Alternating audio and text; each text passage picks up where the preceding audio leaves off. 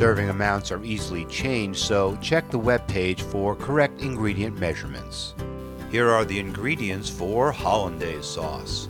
You'll need unsalted butter, black pepper, salt, white distilled vinegar, water, egg yolk, lemon juice, and cayenne pepper. And you'll also need a double boiler. First, you'll need to separate the egg whites from the egg yolks, and you'll have to do it by hand, one egg at a time. When you've completed this tricky task, set the egg yolks aside. Then you'll need to make clarified butter. The objective is to have the milk solids and water removed, so all that remains is pure liquid golden yellow butter fat. So melt the butter in a saucepan over medium heat. As it melts, the butter breaks down and 3 layers form. The top layer is a white foam or froth and should be skimmed off with a spoon and disposed of.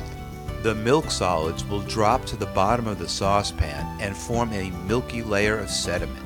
What's left in the middle is a pure golden yellow liquid called clarified butter.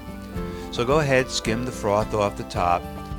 Slowly pour the butter into a bowl or another pan, leaving the milky liquid at the bottom of the one it's in. In a different saucepan, combine the black pepper, salt, and white distilled vinegar over medium heat. Reduce it by half and remove from the heat. Add the cold water. Then add water to the bottom pan of the double boiler, making sure that the water does not touch the bottom of the top pan. Place over medium heat. Pour the mixture into the top of the double boiler. Make sure to scrape the bottom of the pan. Add the egg yolks to the double boiler and beat it well. And continue to beat the eggs until they are thick and creamy. Remove the top pan from the double boiler and gradually add the clarified butter. This will take a while because you need to do it slowly. Then beat in the lemon juice slowly.